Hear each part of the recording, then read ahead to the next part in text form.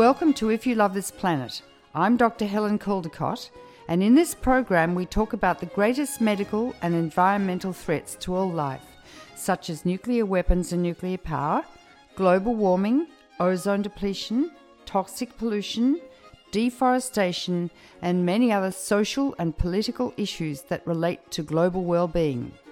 So if you love this planet, keep listening.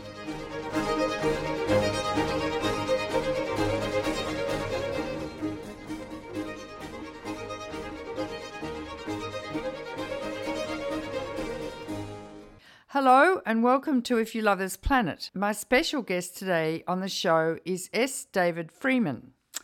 Mr. Freeman has served as an advisor on energy and the environment to Presidents Johnson, Nixon and Carter. He has a 30-year record as a board member and manager of many of America's largest publicly owned businesses. President Jimmy Carter appointed him as chairman of the Tennessee Valley Authority in 1977, where he cut sulfur dioxide emissions in half, stopped construction of 8 large nuclear power plants, and pioneered a massive energy conservation program. David Freeman was also Deputy Mayor of Los Angeles for Energy and the Environment, and he's won awards from the Los Angeles Coalition for Clean Air, National Wildlife Association, Global Green, and many other organizations for his devotion to clean air, clean water, and renewable energy. David Freeman, welcome to If You Love This Planet. Well, it's a pleasure to hear your voice and be in at least voice contact with you. Yes, Dave. I want to remind you and the audience how we met. I set up a symposium, about 8 years ago in Washington, D.C., called Global Warming and Nuclear Power. And you were one of the invited speakers. And we had, for 2 days, discussions from people on both sides of the issues. Yes, nuclear power is good. It stops global warming. To no, nuclear power is no good. And the terrible consequences of global warming. And I remember you stood up at the end with your typical Southern accent and said, we can have all the energy we need in America by 2050 with no coal, no CO2 and no nuclear. And I said, you must be kidding, Dave. And you said, no, I'm serious. And I thought, my God, this can't be for real. So then I raised the necessary funds and employed your devotee Arjun Makajani to do the study called Carbon-Free, Nuclear-Free, which has become an absolute classic for the future of the United States. Would you like to comment on your statement at that time and how things have played out since then, Dave Freeman? Yeah, well, I think you've described it fairly accurately. Unfortunately, Arjun's book is a classic, but not the policy of the United States of America or any other country right now. So we still have a work in progress. We've shown that it can be done. What is lacking is the will to make it happen thus far. And I think that we have to not kid ourselves. The oil and gas industry seems to be winning the fight at the moment. The people on Earth are losing, and I'm an optimist. I think that we have developed the technology, we know the policies, but unfortunately, the petroleum industry, by amassing such huge quantities of wealth, have now developed the technology where they can drill anywhere at any depth and extract petroleum from the earth and charge enough money to pay for it. So I view the last 10 years as we've been talking green, we've been going brown, and carbon continues to increase worldwide, 3% this year over last year. We have all these grand programs for doing X by 2030 and that by 2050, but in 2012, we're losing this fight to the oil and gas and coal people, and my problem is that I'm not sure that everyone in the environmental movement understands that we're getting the stuffing's beat out of us, and I'm trying in my 80s to try to instill a sense of urgency and passion in a movement that seems to, in America, to have tired blood. Tired blood, that's a good term, tired blood. Yes, I don't know what happens to people, whether they sort of slip into despondency and depression or practice some form of psychic numbing, or when they get to Washington with their NGOs, they sort of start drinking cocktails with the DOE and with the State Department, slip into the sort of Beltway bandit type thinking and lose perspective, lose the passion, lose the urgency which you so display. I feel exactly like you do because, of course, I'm a physician, and I just always think of the planet as a patient, and it is indeed in the intensive care unit. And after I interview you, I'm going to interview a group of scientists who've just written a paper in Nature magazine saying that things are much, much more severe than they originally thought in terms of global warming and species extinction and the like. And indeed, some of them even admit in interviews that they're really, really scared. So for scientists to say that they're scared, things are getting really grim, aren't they? Well, let me tell you what is cruelly ironic. The greater the evidence is that climate change is already having an impact, the less we seem to care about it. Here, and I'm speaking about America. I don't really know about Australia or other countries, but we now have clear evidence that the ice is melting. It's melting to the extent that there's now a new Northwest Passage where ships can travel in the summer where they never have been able to for hundreds of years. And the whole Arctic is now open. And guess who's about to take advantage of it? The oil and gas people. They found huge quantities of petroleum up there. So the irony is that global warming is melting the ice. The ice gone is uncovering huge new quantities of petroleum. They charge so much for oil that they have the money and the technology to develop it. And we keep putting a solar panel on a house now and then, and the carbon globally is going up, when it should be going down, down, and it in the world seems to be an avoidance behavior, you know, I don't. I'm trying as best I can. I've moved to Washington D.C. and getting a few people here.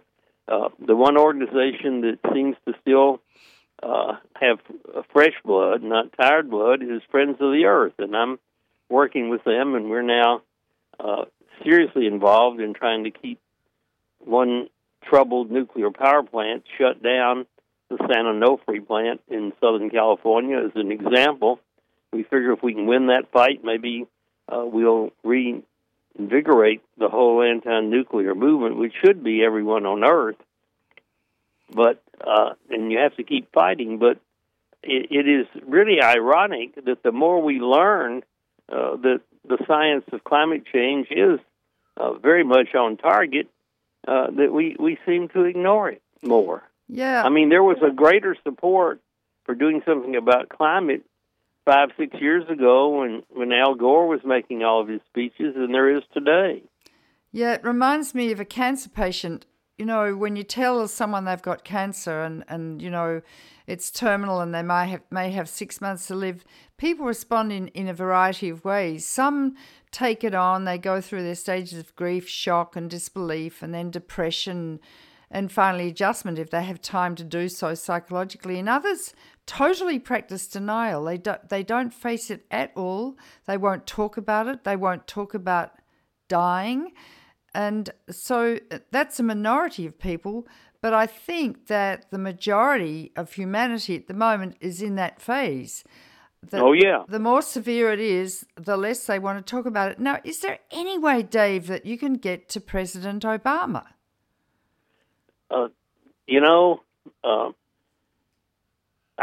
just feel that he is a man whose interest in politics, in the smallest sense of the word, is overwhelming. I don't have the, he is the opposite of Lyndon Johnson. Lyndon Johnson had real passion, and he stuck his neck out for the things that he believed in. One of them was terribly bad, the Vietnam War. Others were quite good, the Civil Rights Movement. But he stuck his neck out and got deeply personally involved in passing legislation. Obama seems to me more like the professor-in-chief, the real cool cat that is just not going to get his own hands real dirty over anything.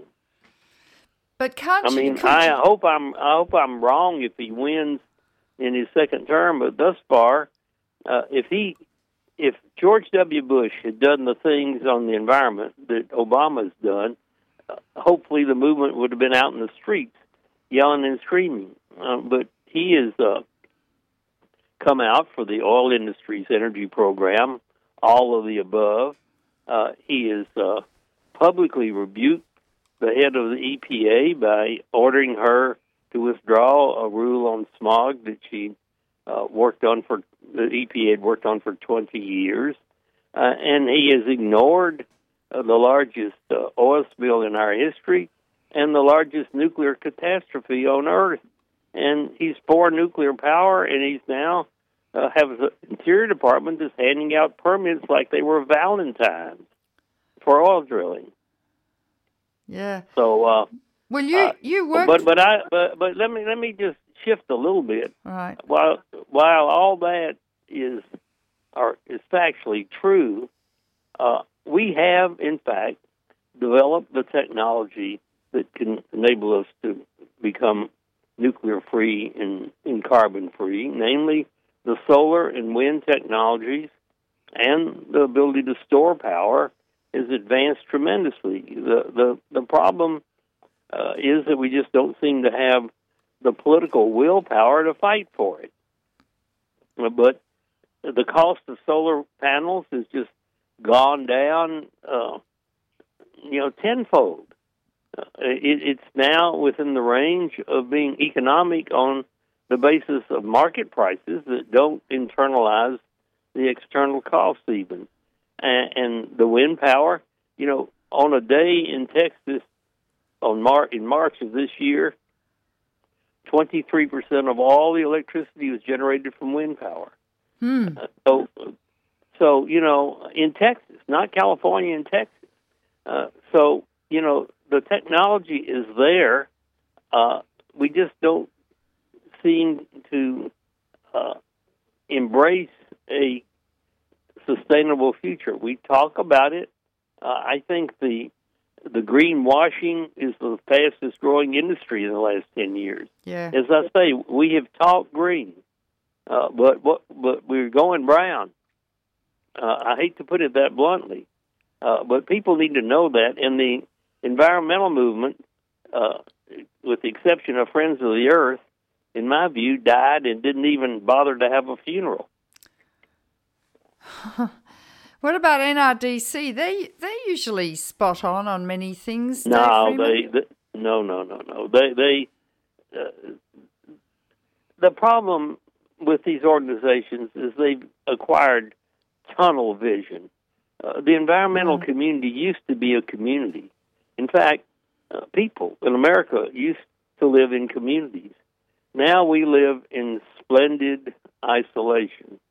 And I think if you peel off enough layers, the problem is that in the decade after World War II even, the lingering impacts of the Depression and the feeling of togetherness that we acquired during World War II spilled over for a couple of decades, and we were a community, and people cared about each other and cared about the things that we could do together. Yeah. But now the people in America view themselves as individuals. They've acquired an enormous degree of materialistic affluence, and there's a big element of victim mentality in people's heads.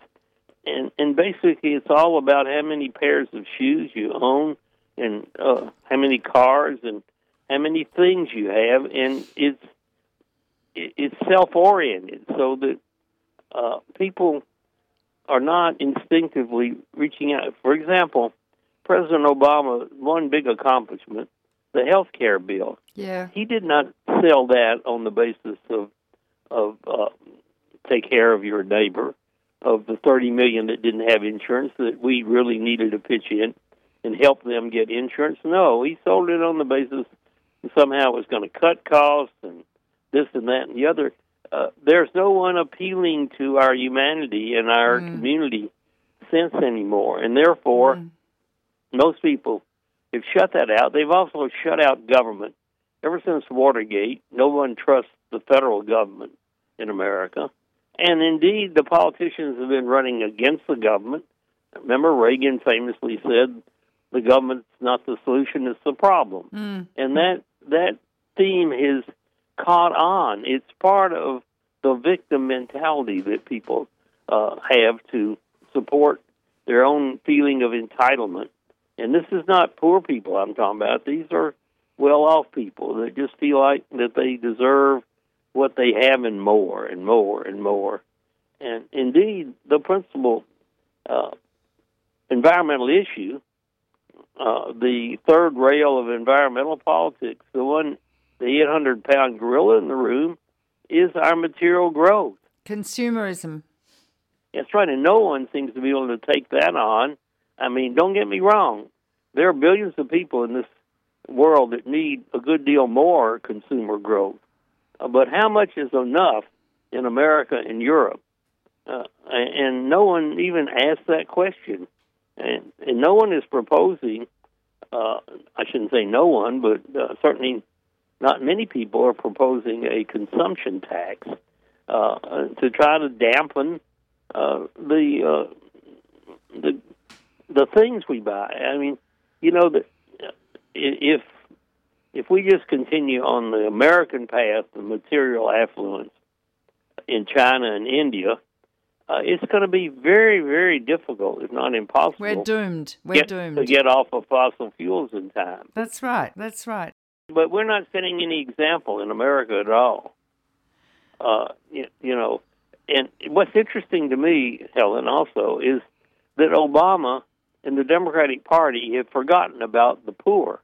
You never hear them talk about protecting the poor. It's always the middle class, which means of just promoting more and more material affluence. What are they talking about in terms of the recovery? Everybody wants people to buy more automobiles, build more big houses, and more more of things. Whereas what we really need to increase is basically the education process, and learn that there's, you know, no one is talking about maybe going to a 30-hour work week so everybody will have a job and we all earn a good deal less, and learn to spend more time like you and I are doing right now, just talking to each other.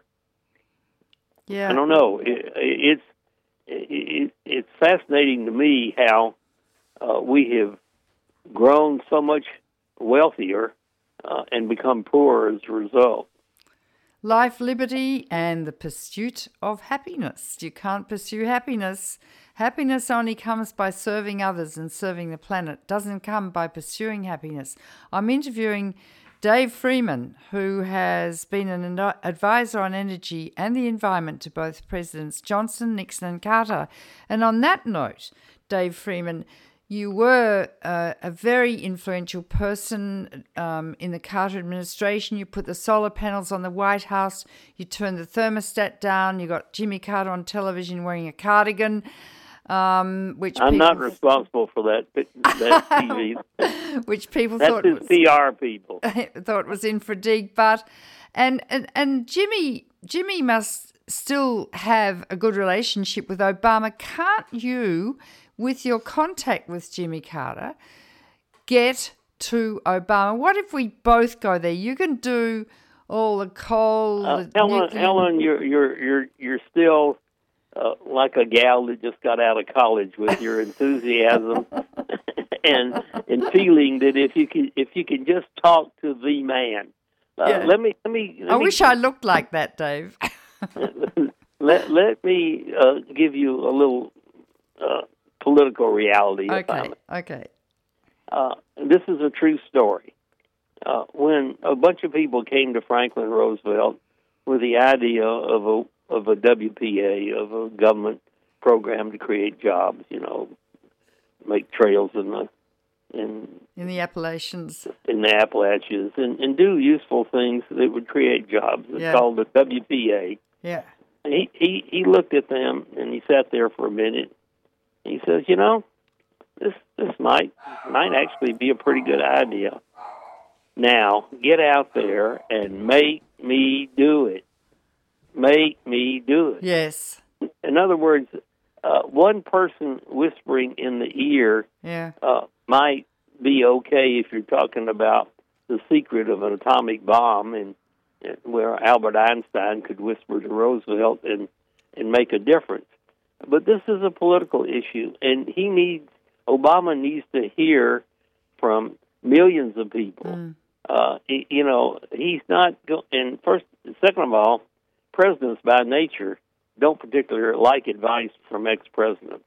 I mean, strangely enough, and I was with President Carter just a month ago, and I brought up this very subject, and he doesn't have a very high opinion, frankly, of Obama's energy policy, nor do I, and I don't know that they have that close relationship. But Al Gore speaks to Obama too. The thing about it is, a guy is a person. Let me put it this way: he's sort of Bill Clinton without any passion.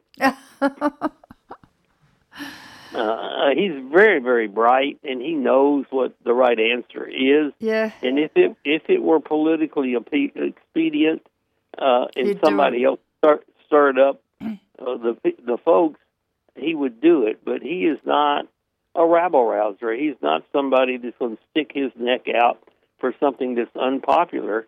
And you can hope. I mean, if he gets reelected in his second term, I'm certainly going to try. But here's the right answer, and this is another true story. When Adlai Stevenson was running for president against Eisenhower, of course, he didn't win, but he went to this university, and he gave terrific speeches, and he gave this speech, and as he was leaving the podium and walking out, this woman jumped up out of the audience, and she yelled, he was the governor of Illinois, he says, "Governor Stevenson, all the thinking people in America are for you." And he said, "Yes, ma'am, but we need a majority." I think there are a lot of thinking people in America that would agree with what we're saying, but we need to get out there at the grassroots level and with the younger people and try to reignite the kind of consumer movement that we had back in the 70s. What we really need, Helen, is a young female version of Ralph Nader. And we probably need one in each state. I mean, we don't have in America today the kind of consumer movement that we had in the 70s when we had Ralph and we had Nader's Raiders, and they issued reports every week, and they were ginning up facts, and the young people in the country were a part of the political process. The young people in America today have tuned out the political process. They got excited about Obama in 2008, and they don't see that he's done that much, at least as far as they can see. It's hard to get excited about, the flood that didn't happen, and the fact that it could have been worse. So we got a tough fight on our hands. I'm not saying, and I think we need to be putting an energy policy on the table worth fighting for. Right now, the environmental movement is fooling around with crumbs, and we need to reignite I think the anti-nuclear movement can be reignited. We need to win a fight or two. We're trying to win one in Southern California to show that it can be done.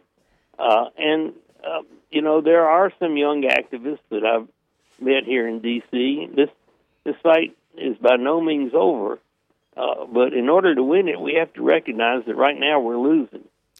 Yep, I agree. And of course, I helped to instigate and lead the movement in the 80s against nuclear war and nuclear weapons with my organisation, Physicians for Social Responsibility. But the main way that was done, Dave, was actually I had an agent in Hollywood called Pat Kingsley who represented most of the major film stars at that time.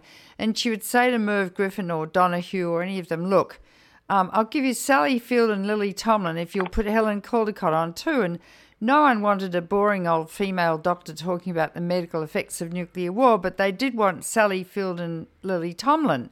So she used them sort of as a hook to hang me on. And through that mechanism, I got to speak to millions of Americans. And it's my experience, Dave, that unless you have the media cooperating and you on television, on major television, and Jon Stewart, you'd be great on Jon Stewart and Colbert and all the rest, or Rachel Maddow, you should be on Rachel Maddow, and me too, and I've just been doing a 7-week speaking tour in the States, and I can turn an audience on like you can too, but it's only little bits here and there. It's counting the angels on a head of a pin instead of getting to millions and millions and millions of mums and pops sitting before their television sets and educating them, inspiring them to reach for altruism instead of consumerism. You couldn't be more right, and I feel like that we're trying to light a fire in Southern California, and we'll get some of the stars involved in that. But if we could win one, if we in the process show that nuclear power is dangerous. And fortunately, and I think that we have a living example of that in this San Onofre nuclear plant, which we are focusing on. It's right next to an active earthquake fault, and it's designed for just a moderate earthquake. And now, guess what? The Nuclear Regulatory Commission last Thursday, guess what they met on? You won't believe this. Even you won't believe it. The subject of the meeting was 80-year licenses for old nuclear power plants. 80-year licenses? My God, that's from the first build up to when they have to close. 80 years, my God. Well, will you extrapolate on that, Dave Freeman, and tell us what that means? Well, if you're not... if you wouldn't want to drive an 80-year-old car, can you just imagine the dangers of taking a nuclear reactor built in 1980 with the design of a Fukushima plant, right? That would operate for 80 years? That's to 2060. And next to an earthquake fault. Now, you don't have to be a scientist to figure out that maybe the chances of an earthquake happening in any 1 year is pretty small. Maybe even 5 years, it ain't going to happen. But if you have a plant actively operating for 80 years, you're not just rolling the dice, you're practically committing suicide. Yeah. Not to mention the fact that if you're 80 years old yourself, you have very good idea of what problems of old age. Now, these plants were designed for half that long. Yeah. We have no idea what how the bombardment of these radioactivity inside the reactor vessel is going to do to the reactor itself over years. We have, practical things like the insulation on the wires is going to wear out. We have no. It just makes everyone living within a 50-mile radius a guinea pig, while the NRC experiments of how long a radioactive factory can exist without meltdown, annihilating the population. Well, You know, it's a form of insanity, but that's the Nuclear Regulatory Commission. but who are these idiots? Who are these idiots? The 5 people on the Nuclear Regulatory Commission. Where do they hail from, Dave Freeman? Well, what you apparently have not, despite all of your exposure to these people, you haven't yet accepted the fact that nuclear power is a religion.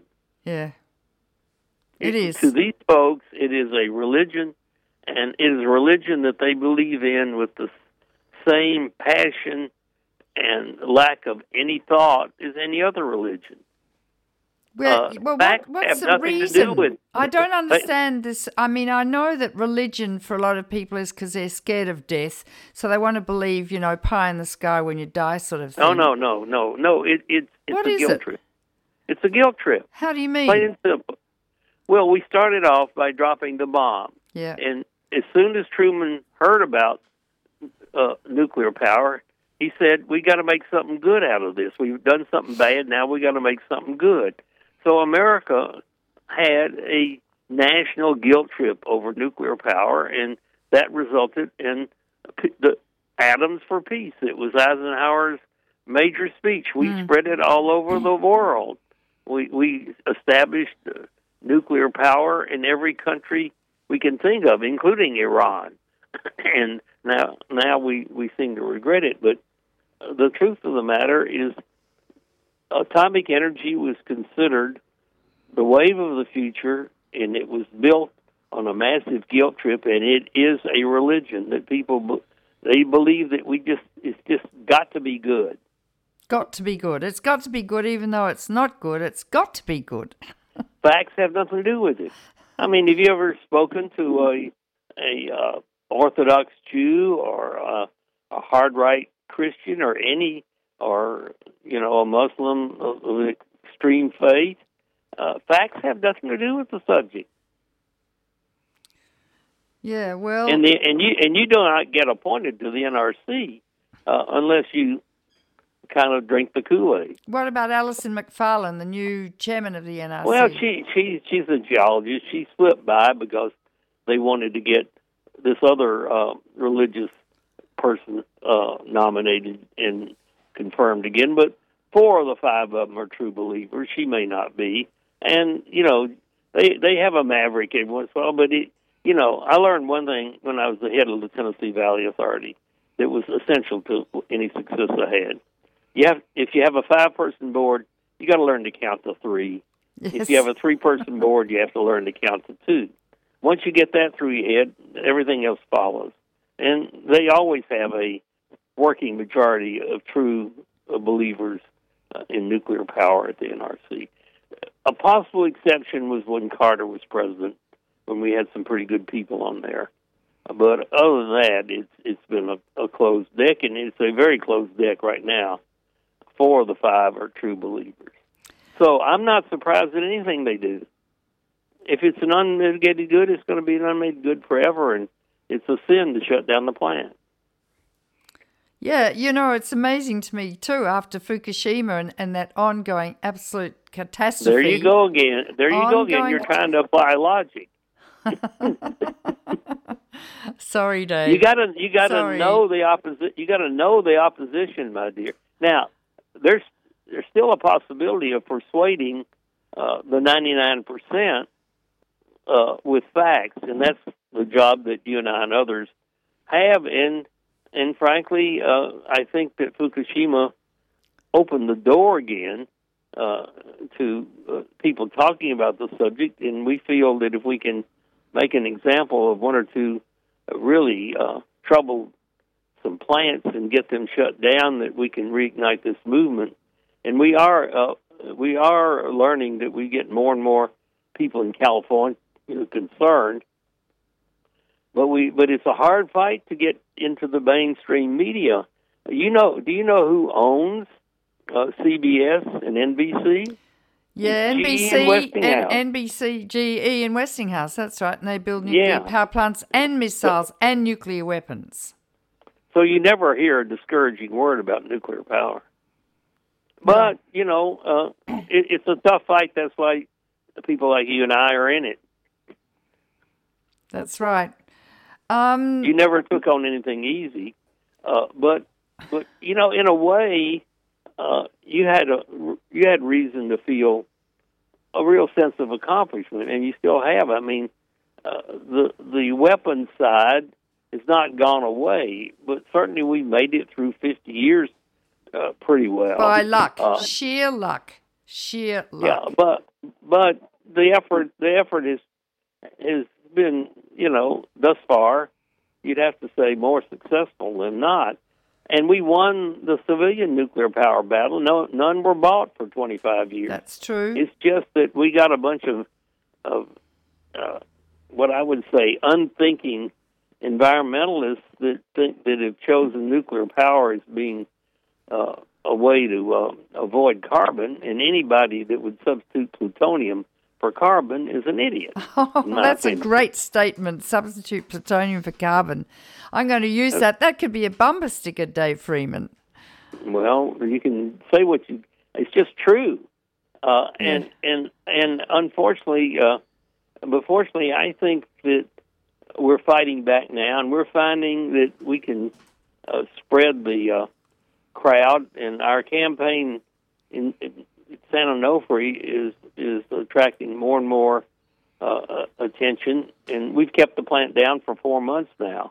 They can't open that plant. It's just too fragile with those steam tubes. Yeah, Yeah, but it's taken a really serious effort on the part of Friends of the Earth that I'm advising to mount this effort, and we now have the utility conceding that they're going to keep it down throughout the summer because they really don't know what's wrong with it, which is quite an admission. Quite an admission, yes. So, Dave Freeman, what do you think would happen to the true believers if there was actually a proper meltdown in America? That wouldn't change them. It wouldn't change them? If hundreds of people are dying of acute radiation illness with their hair dropping out, vomiting and bleeding to death, and then an epidemic of cancers 5 years later? This happened in Japan. It didn't affect them. But I don't think Americans care too much about Japanese, and certainly they didn't care about Russians. I was on the ABC radio. Well, now, you phrased your question in a way that I'm answering it in a narrow sense. Okay. Obviously, it would change public opinion in America. Yeah. But you asked me about the true believers. Yeah. Them, it's a religion. Nothing has changed their opinion.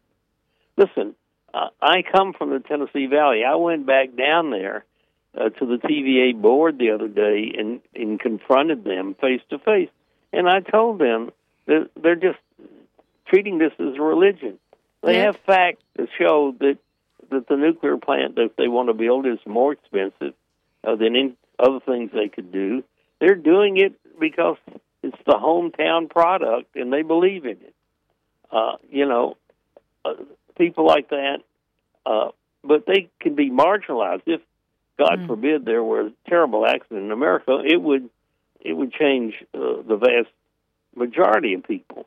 But right now, the true believers are very influential because they control all these national labs, which have senators in the West that represent them, and they have true.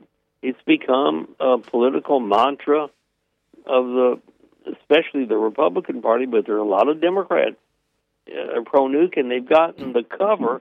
There is a special place in hell that is reserved for environmentalists that support nuclear power. I agree. Because they've given a thin veneer of cover to the nuclear industry. Yeah. So that they can say, well, so-and-so who used to be in Greenpeace says that we're clean. What's wrong with you, buddy? I mean, it's difficult to combat that kind of combination. Well, I'll join Edward Teller in his special place in hell. Yeah. Mr. Teller once came to a big meeting in the Tennessee Valley when I was chairman, and Senator Baker had called the meeting, and he was sort of a friend of mine, and Teller sat down next to me. Yeah. He didn't say hello. No. He didn't say anything. He turned to me and says, Mr. Freeman, I believe that I disagree with everything that you've ever said. To which you replied? Those were his exact words. I think I said, yes, I'm very proud of that fact. Well, I'll tell you a funny story about Edward Teller. I was invited by a southern university, I can't remember which, to go down to debate Teller and who's the actor who played God or Moses in the film? What was it? Charlton Heston. I was to debate Teller and Heston along with Admiral LaRocque and me. And anyway, I said, look, I'll come on one condition, that I get the last word. So, okay, that was all right. So I arrived, and then Teller arrived later at this small airport, and they told him that I was getting the last word. Well, he said he called a special meeting of the board before we were to appear, and it was to be televised. And he said, I will take this university down if you don't give me the last word. And I thought, bugger you. I'm a female. You did Oppenheimer you destroyed him. You're not going to destroy me. And so, I would not concede. And the poor old president of the university was slipping on his chair almost under the table, And finally I thought, and he was so pig-headed and obstinate. And I thought, you're really a killer. You are, psychological killer. Anyway, after half an hour, I thought, well, it's only a debate. So I gave way, and the president jumped up and gave me a huge hug. But what he was scared of was that I would expose him, and stupidly, being brought up to be an Australian lady, I didn't do that, and I should have done it. I got a glimpse of how evil this man really was. Well, he didn't let the truth stand in his way, that's for sure. No. How did you... Well, Dave, are you a physicist by training? How did you come to... No, I'm not a physicist. Well, what are you by training? Well, I went... I'll tell you, it's not a short story. I went to Georgia Tech and studied civil engineering and was any good at it. And after 4 or 5 years of struggling as an engineer, I went back to school, and I went to law school, and I graduated first in my class. So my formal training is in civil engineering and law. I know physicists for what they are. I mean, they're usually very intelligent people who are dedicated to their profession, and they're mostly fairly narrow in their thinking. Now, the really brilliant ones are very brilliant, but, I always thought that the fusion research program was a welfare program for high-energy physicists. Of course it is. It's their wet dream. Yeah, and it goes on and on and on and on. So, I at one time I was in the science office because Johnson placed me there to keep me out of politics. Why did he want to keep you out of politics? Because he was from Texas, and he was an oil man, but he knew that we needed an energy policy, so he hired me to begin to lay out an energy policy for the country. But he didn't want it, and he knew that the oil industry would just tear it apart. And so he was trying to protect me, and he did. And the interesting thing is that I would then see all these... Princeton would come in every spring with, quote, a breakthrough on fusion power, just trying to get more money for their tokamaks up there and all. So I know that these scientists can be ardent lobbyists for their pet projects, and so I treat them as just another bunch of special interests, really. Well, how did you learn about the evils of nuclear power? What did you read, or who had an influence on you very early, Dave Freeman? Oh, I learned this the hard way. The people say that wisdom comes from experience, and experience comes from lack of wisdom. And I've had a lot of experience. I started off my life as a advocate. I applied for TVA's nuclear program as a young engineer because it was pictured as the wave of the future. And then I was one of the first persons in the federal government with an energy responsibility, and I saw that our research work was just centered entirely on nuclear power. I once called a cross-cutting meeting of all the agencies and showed the director of the budget that nuclear power was getting 95% of our research dollar, and there was nothing on solar and very little even on coal research.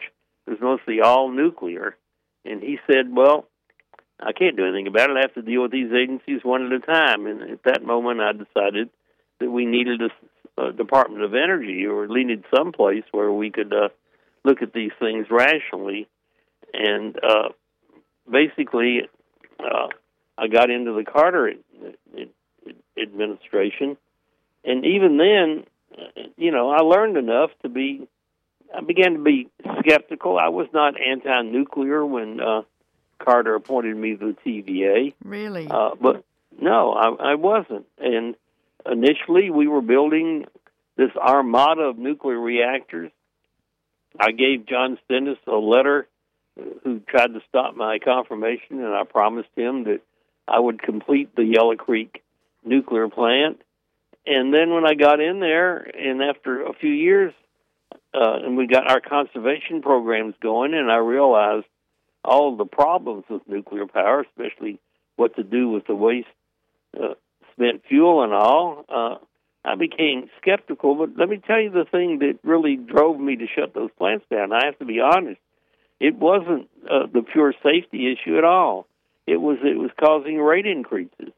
These things were coming in way over budget, and our conservation program was working. And I went back to Senator Stennis and told him I had to shut down Yellow Creek, even though I'd promised I wouldn't. And he understood.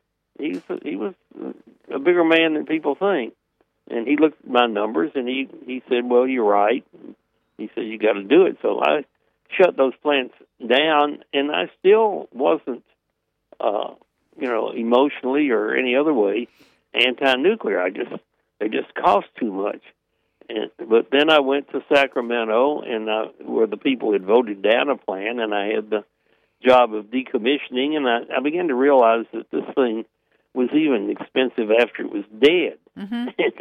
and then the thing that turned me around is in 91, I took a trip to Chernobyl. Yeah. And seeing is believing. Yeah. When you go out there and you see a tombstone with the names of 10 villages on it, and they're all dead, the land is all dead. And I went out into that desecrated area, and there were a few old people still living there.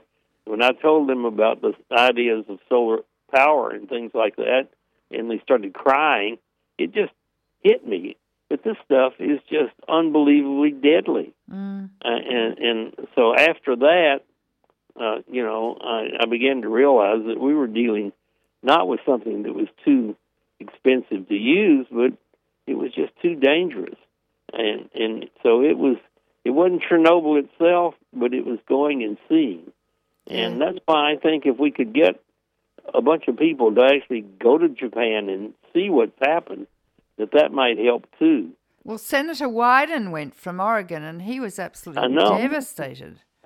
Yeah, he reacted the same way I did to Chernobyl. Yeah, well, there's been a huge cover-up of Fukushima. But before this hour is over, I do want to say a bit more on the positive side. Please do. The solar technology is now become nearly cost competitive with fossil fuels.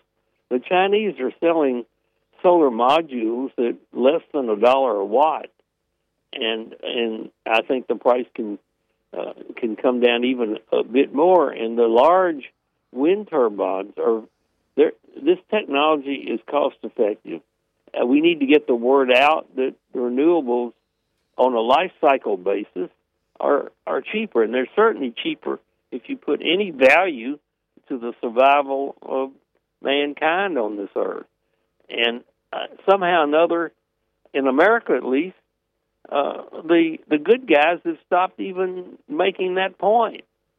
I don't hear the words climate change or renewable energy being advocated. And so I'm groping for some new ideas.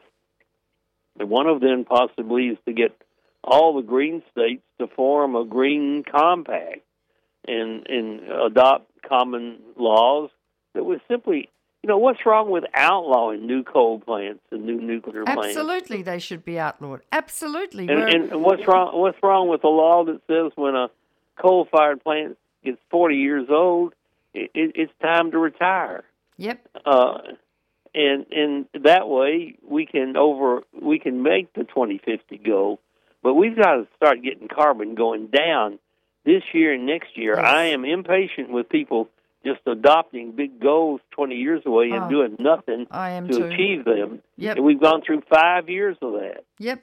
And there's too many people bragging in the environmental movement about what they've accomplished to just get more money out of people when they haven't accomplished doodly squat. Yep. And there's too much tunnel vision of people just having their pet little project and being indifferent to the impact it has. There's so many ironies here. Ecology taught us that everything is connected, yet the environmental movement is into tunnel vision, and they're not a cohesive, united group anymore. That's right. Well, nuclear is sort of been put in the closet. Dave, and we're trying to bring it out. Tell people how you can store solar power, solar thermal plants, how you can store wind power, because they keep coming up with base load power, and you can't get that from renewables. Well, let me tell you, I've run 5 big major utilities, and a base load power plant, I don't know what language I can use, but it's a pain in the ass. It runs. You have to run it all night long when you don't have much load. Yeah. What a real utility guy wants is dispatchable power that you can turn on and off very quickly. Yeah. And that's not a nuclear plant, and it's not a coal plant. It's gas turbines, really, but it's also hydropower. It's also solar and wind. The solar and wind you will run every minute you can because the fuel cost is zero. The marginal cost is zero. And what people forget is that Hoover Dam was very expensive when it was built. But today it's 1 mil power because it's depreciated. It's still working. There's not a solar panel on this earth that's ever worn out. They degrade a little bit, but there's some at SMUD that were built in the 80s that are still doing fine. And over the life cycle of the plant, as you depreciate the solar and wind project, it gets lower in cost. Whereas certainly the fossil fuels don't seem are not going to get lower, and they have fuel costs every time you use them. So we have not made the case for the renewable resources that need to be made with vigor and with knowledge. And a lot of the politicians, seeing that the going has gotten tough, they've got going. And shut up, and they're not pushing it. And do you work with James Hansen? Do you work closely with James Hansen, Dave Freeman? No, I don't work closely with him. He is sounding the alarm, and they've been sounding the alarm for some time. What we need are more people that are sounding the positive message that there is an answer. It's an insurance policy. I go at the climate change a bit different than these so-called experts. I tell an audience this. I don't know 100% for sure what the impact of climate is going to be. The scientists say that it's going to have a devastating impact, but I don't know for sure. But neither do you. Now, that makes this a risk. And what does a businessman do when they have a risk? I don't know I'm going to die next year, but I take out insurance in case I might. And we have good reason to believe that climate requires it. And the insurance policy will simply clean up the air in the cities and prevent asthma and lung disease and stuff like that. So let's just take out the policy. You're very inspiring, Dave. We've almost reached the end of our time, but you're so inspiring. I want to get on the next plane from Sydney and fly over to Washington, D.C. and work hand in hand with you to evoke this revolution. And I think we could do it. I do. Well, I live right in downtown D.C. now. I'm 15 minutes from Reagan Airport, 45 minutes from Dulles. So I'll be looking for you. You can just knock on my door at midnight. At any time, huh? Yeah. Dave, it's been we'll invite Arjun over to chaperone. And he can take us out to an Indian dinner. Yeah. Well, there's a great Indian restaurant right around the corner from where I live. Oh, yeah, I love Even Arjun said it was the best he'd ever seen in D.C. Well, that's very high praise from Arjun. Yeah. Yes. Well, good to talk to you. Yeah, good to talk to you, Dave. So let me know when you're coming. I'll see you soon. All right. Bye-bye. Okay, bye. My guest today on If You Love This Planet was David Freeman, who served as an advisor on energy and the environment to Presidents Johnson, Nixon and Carter. And unfortunately, I didn't get to ask him about President Nixon, which was on the tip of my tongue, but he talked so much and it was so fascinating that I couldn't interrupt to talk about President Nixon. Anyway, thanks for listening today, everyone. It's been great. A lot of fun and very inspiring. If you want to support us, go to ifyoulovethisplanet.org and please donate because we have to keep going. We have to keep going. This is such an important radio program. Education is the key. As Jefferson said, an informed democracy will behave in a responsible fashion. This is about informing. Thanks for listening again. We'll be back with you next week with another fascinating show. Bye for now.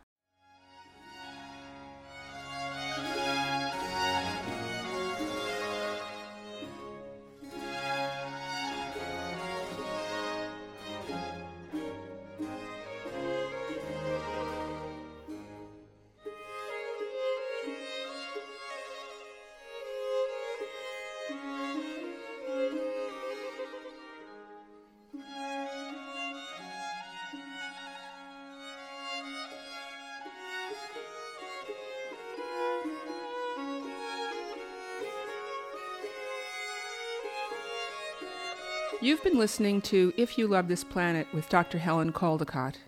This program is broadcast on community radio across the United States, including our host station, KPFT Pacifica, Houston, Texas. This program is produced and engineered by Jazz Williams, co-produced by Scott Powell, and our publicity and outreach are coordinated by Amanda Bellerby. To listen to previous shows or to make a donation, go to our website, ifyoulovethisplanet.org.